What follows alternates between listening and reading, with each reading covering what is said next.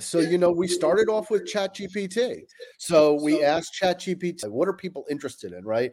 And it would Mm. say, Christmas and Halloween are the top two big holidays that people buy stuff for.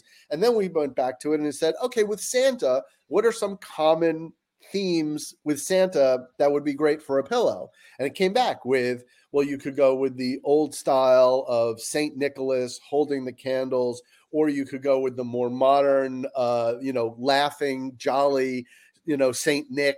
And so that's really where we did. And then we took those, we poured those into Midjourney, and we reviewed hundreds, for just finding the right one. And so out of the images that we stuck with, you have to realize that there are probably, 2,000 other images that we declined on.